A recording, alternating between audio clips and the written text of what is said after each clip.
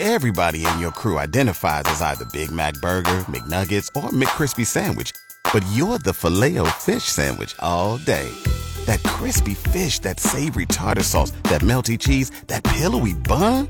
Yeah, you get it.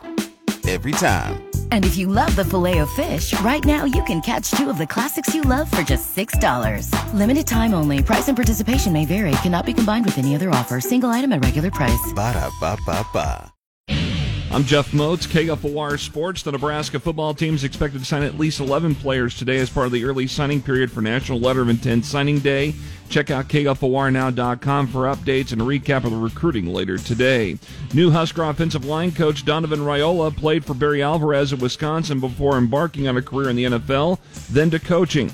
Alvarez told Hail Varsity Radio recently that Raiola has a great personality which can be helpful for recruiting. He'll be able to relate to parents and kids.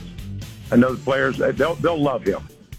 There's no doubt in my mind he'd be a natural as a recruiter. More of Barry Alvarez in the Hail Varsity podcast page at ESPNLincoln.com. Nebraska center Cam Jurgens is foregoing his final 2 seasons of eligibility and will enter the NFL draft. On Tuesday afternoon, Nebraska Athletic Director Trev Alberts issued a statement saying that the Husker men's basketball program is compliant with all NCAA rules. There have been rumors of alleged violations within the program. Mitch Sherman with The Athletic told Hail Varsity Radio Tuesday afternoon Alberts would not have put out a statement if he suspected something was going to happen. The fact that Alberts has now come out and made a statement, it would lead you to believe that he's confident in what he's saying. You know, beyond just I don't think he's playing word games here. More with Mitch Sherman. That's on the Hail Varsity podcast tab at ESPNLincoln.com.